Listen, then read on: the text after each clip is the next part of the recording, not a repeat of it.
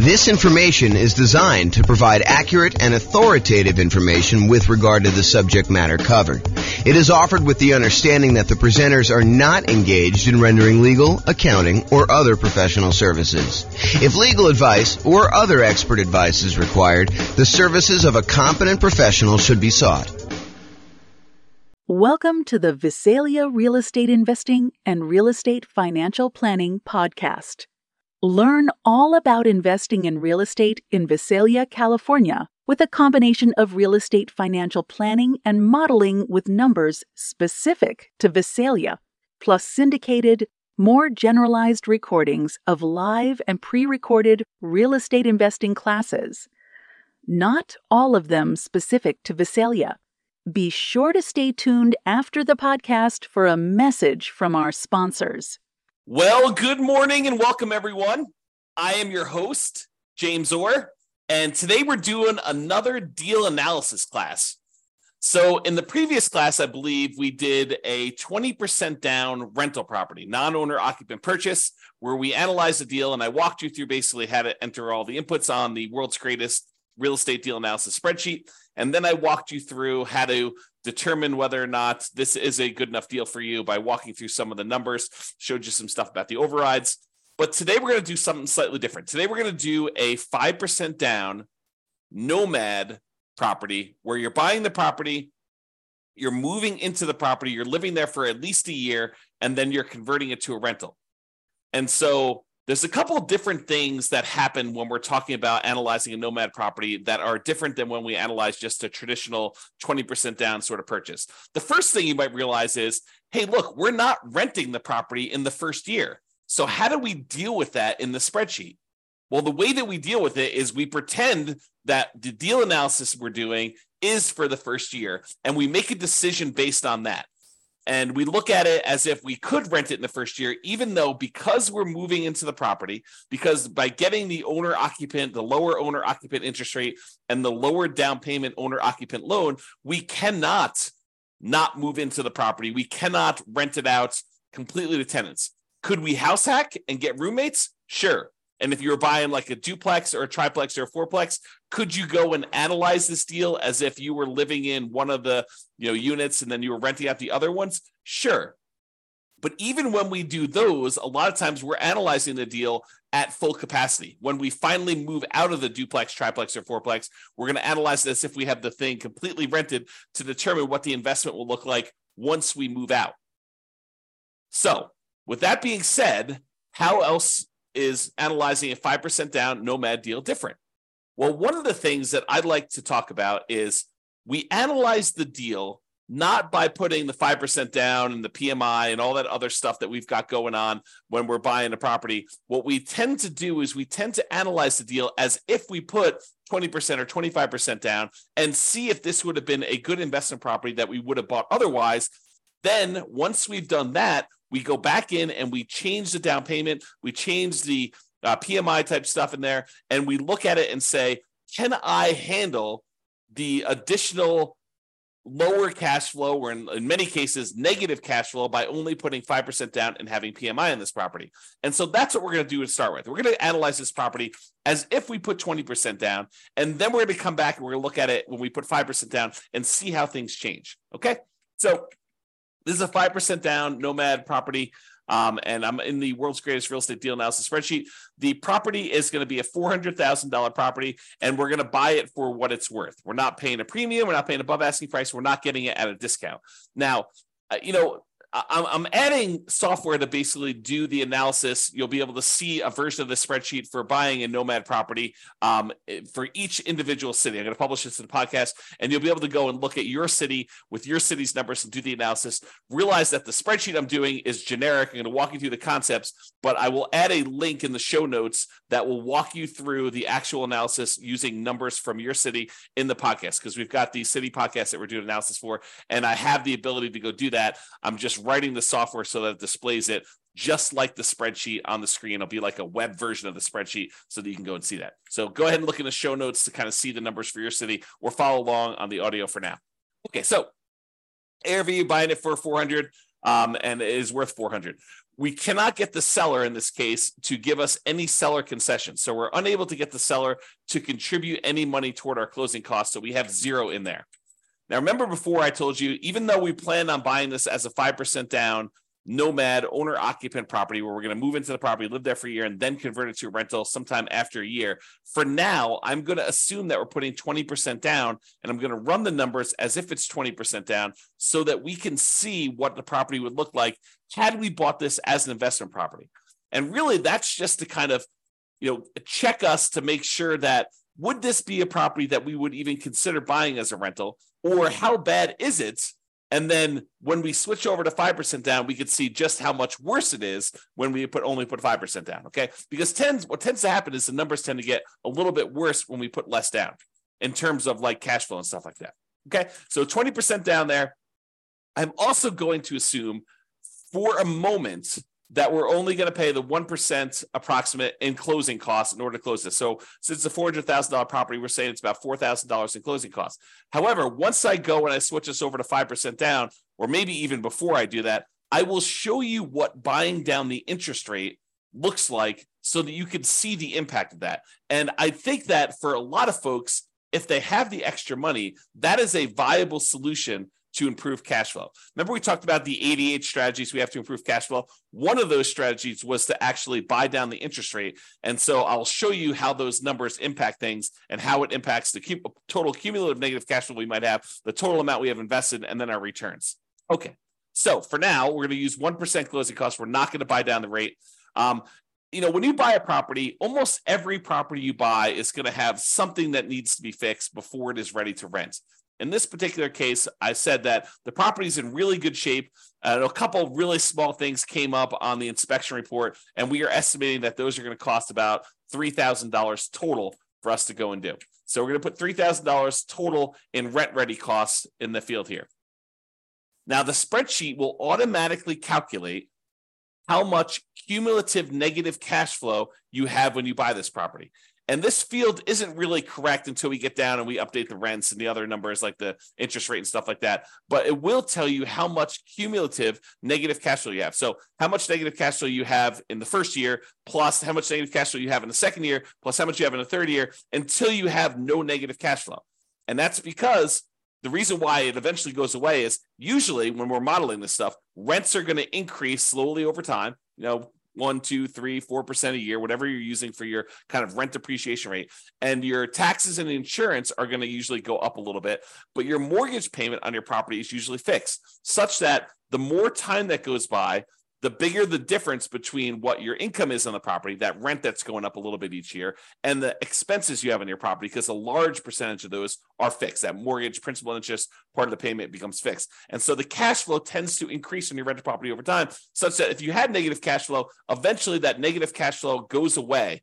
And so we add up the cumulative negative cash flow you'd have on this property until your cash flow becomes positive, and at which point you don't need to worry about it anymore. But what we do is we use that number as part of what you really should set aside when you invest in the property, and you determine how much you need to set aside in order to make that investment prudently.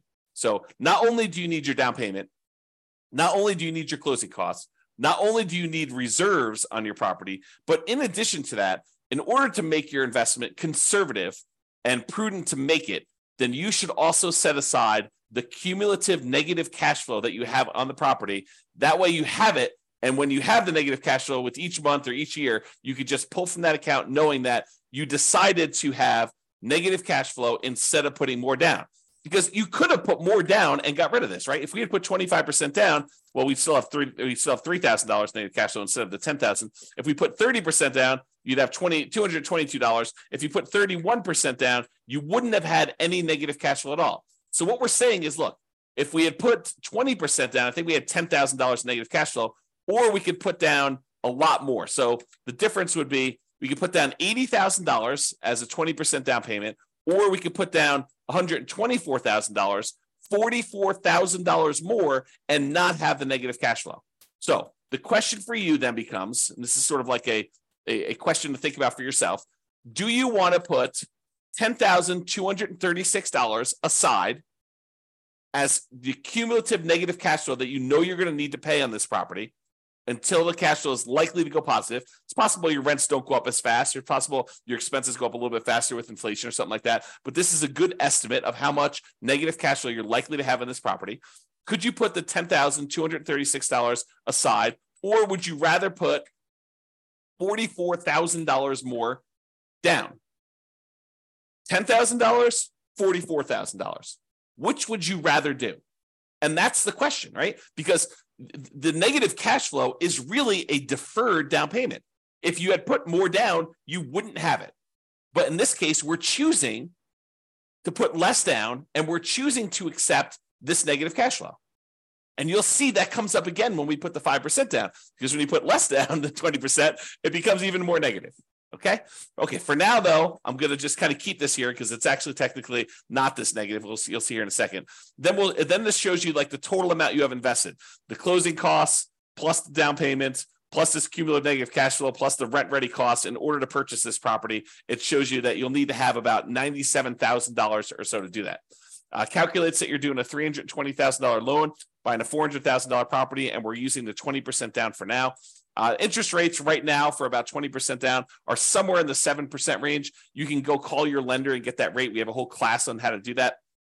And then the term, we're doing a 30-year loan, 360 months. For now, because we're putting 20% down, we don't have any PMI. So I'm going to put 0 for PMI. When we put 5% down, I will change this and I'll put in a number for private mortgage insurance. Remember, private mortgage insurance is insurance that you pay to protect the lender in case you default because you put less than 20% down. If you had put 20% down, they wouldn't ask you for it, okay? But because we're putting less than 20% down, you've got that. And then PMI would drop off when the loan to value became 80%.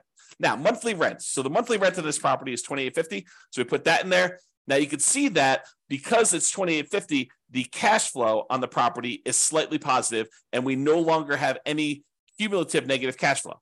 So, I'll go through these other expenses, but the question I'm going to ask you is, look, this is a property that if you had put 20% down, it has the tiniest bit of cash flow. And in some markets, that's what we're looking at. That's the reality of our current marketplace, where in some markets where you put 20% down to buy an investment property and you're lucky to be break even at this point, right?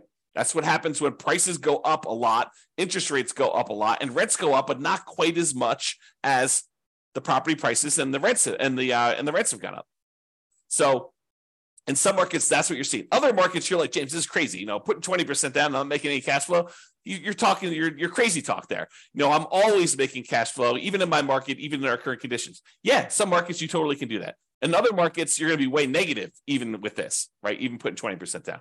Okay, so each market's a little bit different. Go check the show notes. I'll link directly to your deal analysis. You'll be able to go look at that.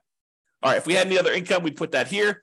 The vacancy rate, we're starting 60 to 90 days before the current tenant moves out of the property. And so our vacancy rate is going to be about 3%. So we're going to test the market. We're going to start a little bit high on rent, and we're going to bring rent down very aggressively until we're able to fill the property before the lease on the previous tenant expires. We're going to have everything lined up, ready to go. So the vacancy rate is really those unusual situations where you have an eviction or something like that going on. Property taxes, in this case, it's 0.56%. So we've got that calculated there. Property insurance, about $1,400 a year. And I have a property about this value, so those are about right. $350 for HOA per year.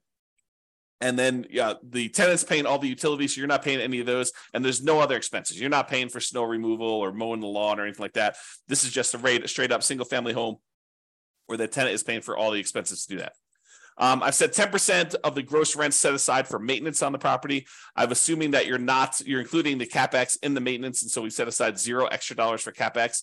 This is probably not reality. You probably should be setting aside additional money for CapEx in your property. And so you probably should use the CapEx spreadsheet that we have to estimate what your capital expenses are going to be based on the property and when you bought it and how old everything else is. That's what that advanced CapEx spreadsheet does for you.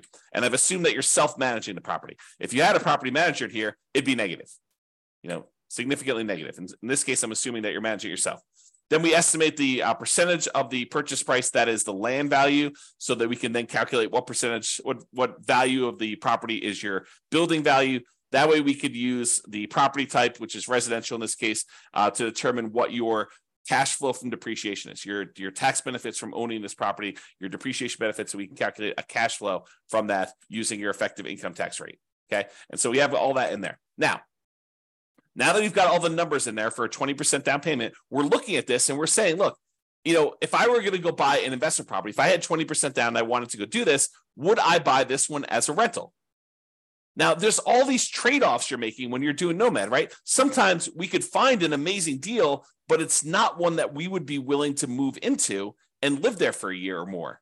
So you maybe could go find a property in like a rougher neighborhood or a better cash flowing neighborhood, a neighborhood that is not one that you would be willing to move in with you and your family for a year or more, and you could get improved numbers. But because we're doing Nomad, and maybe this isn't as nice of a property as you would like to ideally live in with your family, but it's sort of a compromise between the really nice properties that you would love to live in with your family versus the probably rougher neighborhood, rougher property that you would buy as an investment property. And because we're trying to merge these strategies of you're living in a property for a year and then you're converting it to a rental, we're sort of meeting in the middle. We don't want to go buy a property that would not make a good rental just because it's a Nomad property, nor do we want to go buy a property that's so rough that we're afraid to live in the property. You don't want to do that. You probably don't want to rent that to someone either. But the idea is you want to kind of like hybrid these. And so a lot of times we're looking at this property and we're making compromises.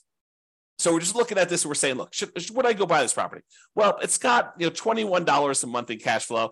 It's about break even. We got about $206 a month in cash flow from depreciation. Those are the tax benefits of owning the property that look like cash flow. We get those in the form of either end of year tax return rebate, or we can adjust our exemptions on our actual paycheck, pay less in taxes with each paycheck that we make, and actually receive money back so that we could use that to cover some negative cash flow with money that we don't have to pay in on taxes from the paycheck from our regular job. Okay, so you can go and look at that. The total amount of true cash flow, which is really just the sum of this monthly cash flow and the cash flow from depreciation, is $227 a month.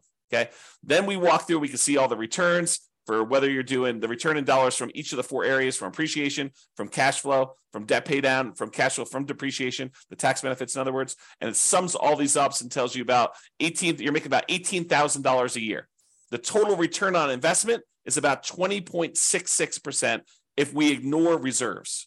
So this is like, remember I talked to you in the last class, this is the number that most people, and I'm using this in quotes, they lie about. They tell people that this is their return, but in reality, it's not their return. We really do need to take into account that we had to set aside reserves in order to make this investment. So the reserves need to count in both the amount of money we're making, because you make a little bit of money on your reserves if you set it aside and you're investing it, and also the reserves need to go in the denominator when we calculate your return on investment. So the RID plus R6 is the return in dollars quadrant plus 6 months of reserves, R6. Okay, so that tells you how much you'd be making in total dollars if you had 6 months of if you set aside 6 months of reserves. This one tells you return in dollars quadrant plus R12, which is 12 months of reserves you set aside.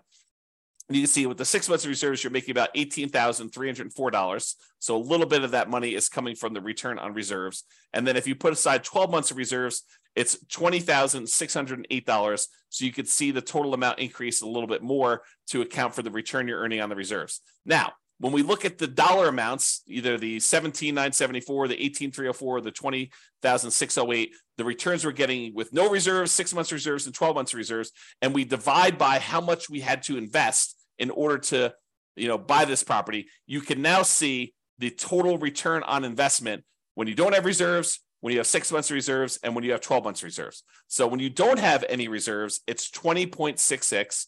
When you have 6 months of reserves, it's 17.69. And if you have 12 months of reserves, it's 17.18. And you can get a feel for the overall returns you're seeing when you're doing this. So you're looking at this property and you're saying to yourself, okay, would I buy this if I had 20% down? And you've analyzed all the deals in your marketplace and the ones that you would also be willing to move into, which is sort of the criteria for doing Nomad. You're like, yes, this is the best deal that I can find in my marketplace right now with the current market conditions and the current interest rate. And so this is the best that you found. That's the sort of criteria that we have, and it's available. I think I might pursue this. Okay. Now that you've decided that this looks like a good enough deal, it's the best one you've seen, it's the one you're really going to pursue. Now we go and we look at putting 5% down, and we determine, are we willing to stomach this extra negative cash flow? Are we willing to deal with this? Okay, so now we're going to go through, we're going to make some adjustments. Price is the same, purchase price is the same, still not getting any seller concessions from the seller. However, we're not putting 20% down anymore, we're putting 5% down, okay? So that changes it. Before we were at $80,000 in down payment, now we're only having to come up with $20,000 in down payment. Still have 1% in closing costs, about $4,000. Still have that $3,000 in rent ready costs because we're trying to do the get the property ready to rent, has some repairs that needs to get done. Now our cumulative negative cash flow, before it was I don't know, 10, actually it was zero when we put 20% down because we increased the rent. But when we had the rent lower, it was $10,000, which really isn't relevant here. But in this case, it's $15,000 negative, right? If we had put, let's see when it goes away. We had put 16% down, let's see, 17%, 18%, 19%. Oh, so it's literally at 20% is when it goes away. So if we had put 20% down, we'd put $80,000 down, we wouldn't have any negative cash flow. But in this case, we have $15,000 negative cash flow. So this becomes the question of, would you rather put $80,000 down and have no negative cash flow, or would you rather put $20,000 down and $15,151 in negative cash flow on a property? So it becomes, would you rather have $35,000 invested into the deal, 20 upfront and $15,000 set aside in an account to take care of negative cash flow, or would you rather come up with $45,000 more and not have negative cash flow? That is the question as of right now. And so that's part of the decision. Now, cash flow is ugly. In the first year, it looks like negative $378 per month. That's ugly. And even when we take into account the cash flow from depreciation, we're still negative $172 per month. So it's still like we need to deal with that. Now, that's only in the first year. In the second year, you go look at overrides. So you look at this cumulative negative cash flow here. Everything is overridable. That's a word. And so let's look at cumulative negative cash flow. So in the first year, it's about $4,500 in negative cash flow. In the next year, it's about $3,700. In the year after that, it's about $3,000. Then about $2,100 and change. Then about $1,300. Then about $430. By the time you get to year 7, there's no negative cash flow. And this sums up to be $15,151 total. Okay. And so we can go look at that as to how negative cash flow is going to be. And that's just rents going up a little bit, 3% per year. Might rents not go up 3% per year? Absolutely. But we're modeling it like that. And I think this is reasonable. It's a reasonable assumption and much more conservative than not setting aside this number to have cumulative negative cash flow. Okay. So that's why we're doing it this way.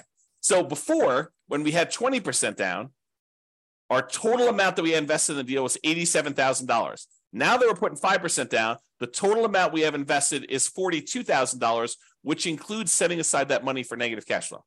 So it's less than half, okay, by putting the 5% down, if you think about it that way. All right. So the mortgage amount now, because we're putting 5% down, is $380. Now the mortgage interest rate is not 7% anymore. We're doing owner occupant, and it's probably in that 6.75 to 6.875 range for doing the owner occupant rate now with that. And we've got PMI. And PMI right now, 0.38. 0.038. There we go. So you call up your lender and you'd find out from them how much private mortgage insurance is going to be. Or we just did a class yesterday on all the factors that go into calculating what PMI is. And then we're going to do a class, I think next week or the week after that, on how to actually calculate it using a rate sheet from a private mortgage insurance company. But I went and I looked it up before class today. It's 0.38 for someone with really good credit, doing a 5% down loan, solo. So 0.38% is what we use for that. So it's about $120 a month in negative cash flow on this thing. So now our negative cash flow is a little bit higher than it was before because we changed the interest rate and now we have this PMI. And PMI is a factor in calculating the thing. So these numbers are now, I think before it's like $15,000. Now it's like $18,636. Or if you look over here, negative $467 a month or negative $261 if we take into account the depreciation, cash flow from depreciation. Okay. So we looked at these numbers and we saw all of these things here. Now realize there are several ways to pay PMI, right? We chose in this particular case to pay PMI monthly. We could have said to the lender, hey, Mr. Lender, Mrs. Lender, instead of you actually giving me a monthly rate, why don't you raise the interest rate on the overall mortgage? Give me a credit that you would then use in order to pay the PMI upfront, because you could pay it upfront as one big lump sum as well. Okay. And they may choose to do that. And they say, okay, well, if you do it that way, interest rates are going to be, 7.125, and you won't have this 0.38 at all. It'll be zero. And then you go look at that and you're like, well, that's worse. And this interest rate lasts forever. The PMI only lasts until I get to 80% loan to value, and then it drops off. So actually, I'm not going to do that. I'm going to go back to the way we had it before, 6.875 and 0.38. Or you could go to them and say, hey, can I pay PMI in one upfront lump sum? Get rid of this, have it go to zero, and you come up here in closing costs, and let's say it's, let's say it's another 1.5%. So 2.5% total in closing costs, and then you can get rid of that. And then your cumulative negative cash flow is only 12,860 for the entire time. Okay. And that's because you chose to pay a little bit more in closing costs here instead. All right.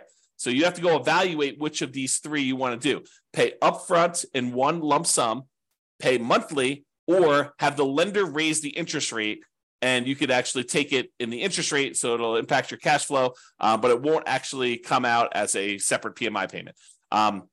We have an entire class we're planning on doing on that, but for now, I'm going to go back and do 0.038. There we go. Okay. Now, when you go look at this, you're like, hey, look, my cash flow is more negative. My total true cash flow is negative too, negative 261. But a lot of these other numbers, they stayed the same. And when we look at return on investment, they actually improved. We now have a 28.1% overall return on investment using the one where we don't take into account reserves, the lie we tell at cocktail parties. We have about 20% here for this one and about 18.87 total for when we have 12 months reserves.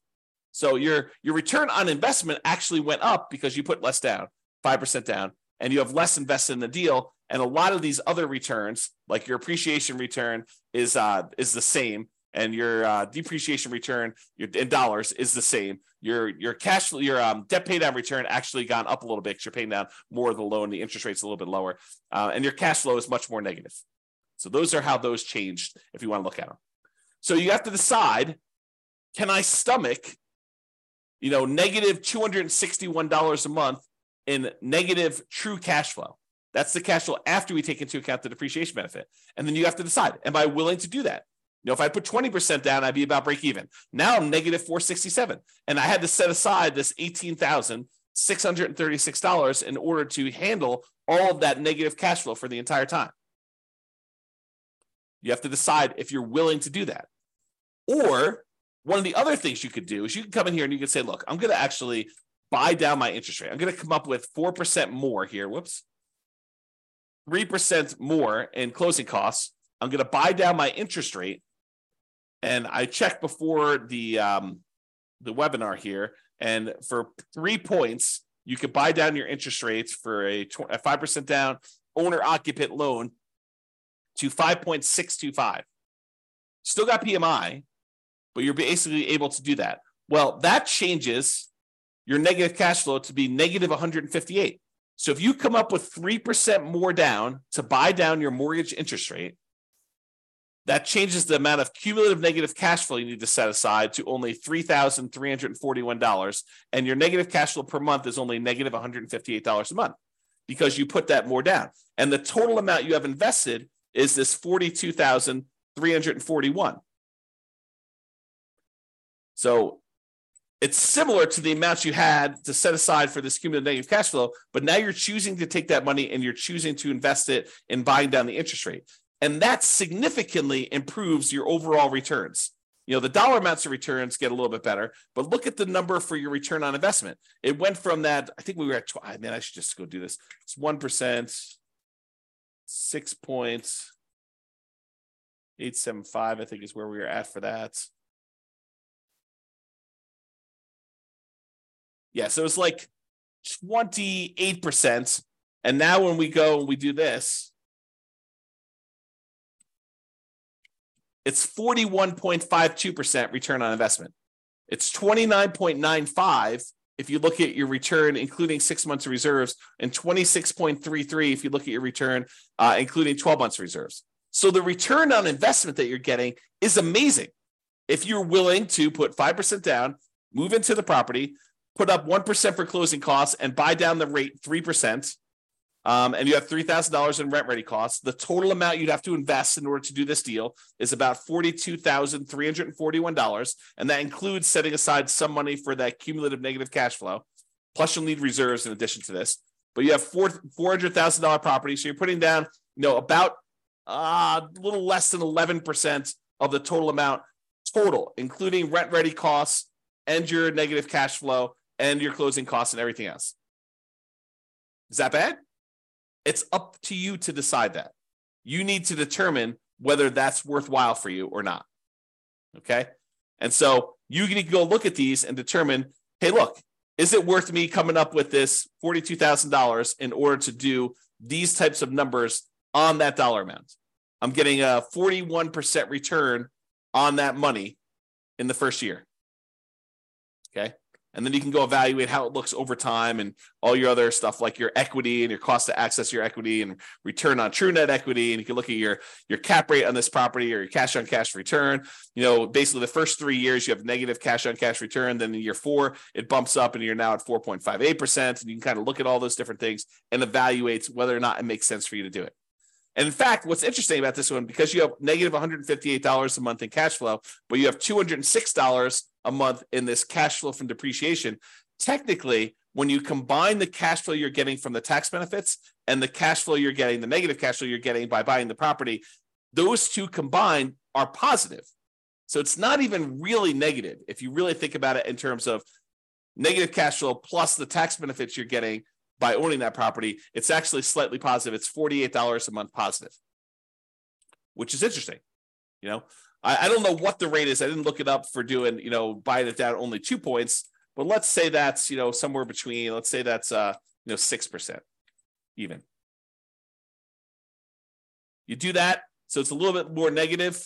Returns are still pretty good, but they actually went down a little bit.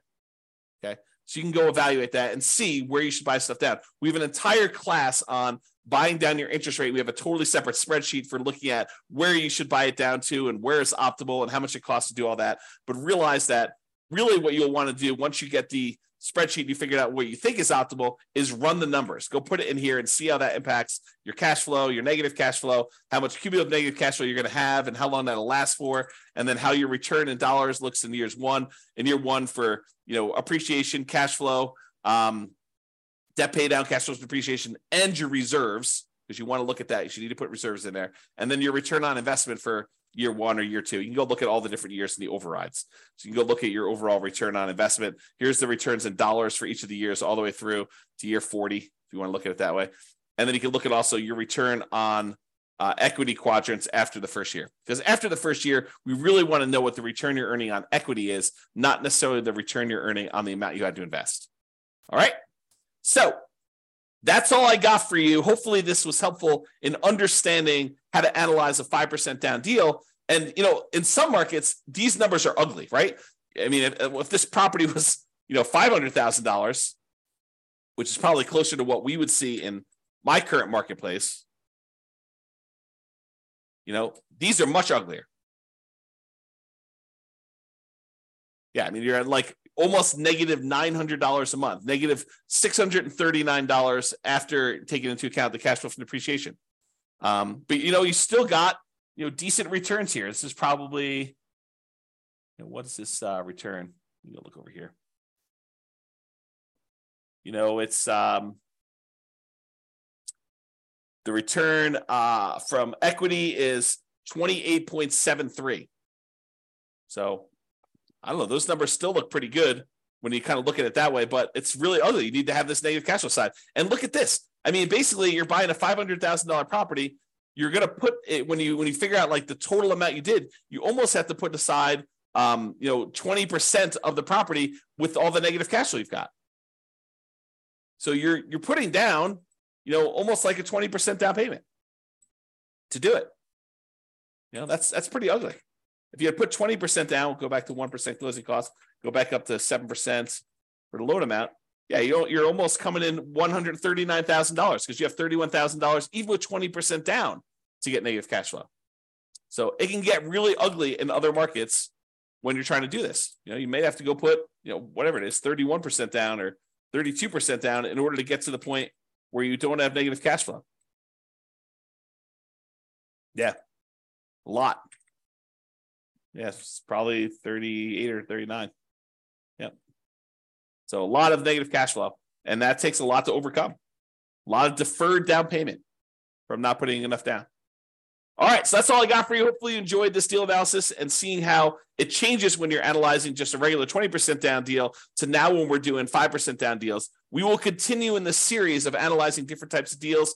I think I want to do, I don't know if we're going to do free and clear next, buying a property where you're buying it all cash and show you how that looks, or buying a property that's new construction and how some of those things are different. I'm not sure which one I'm going to do next, but I plan to do a whole series of these and cover a wide range of situations so that you can see how we might analyze these different deals. That's all I got for you. Hope everyone has a great day. Bye-bye for now. With home prices up, mortgage interest rates up, and rents up, but not quite enough to counteract the higher prices and interest rates, cash flow on rental properties in Visalia is harder than ever. Book a call with the Real Estate Financial Planner to apply our proprietary 88 strategies to improve cash flow on your rentals. See the show notes for a link to schedule your call and improve your cash flow today. If you're a real estate agent, lender, or professional in Visalia that wants to help our real estate investor listeners, consider reaching out to learn about collaboration opportunities with this podcast. We'd love to add more value to our listeners by having you assist our investors buy, sell, and finance their real estate investments. See the show notes to schedule a call to discuss collaboration opportunities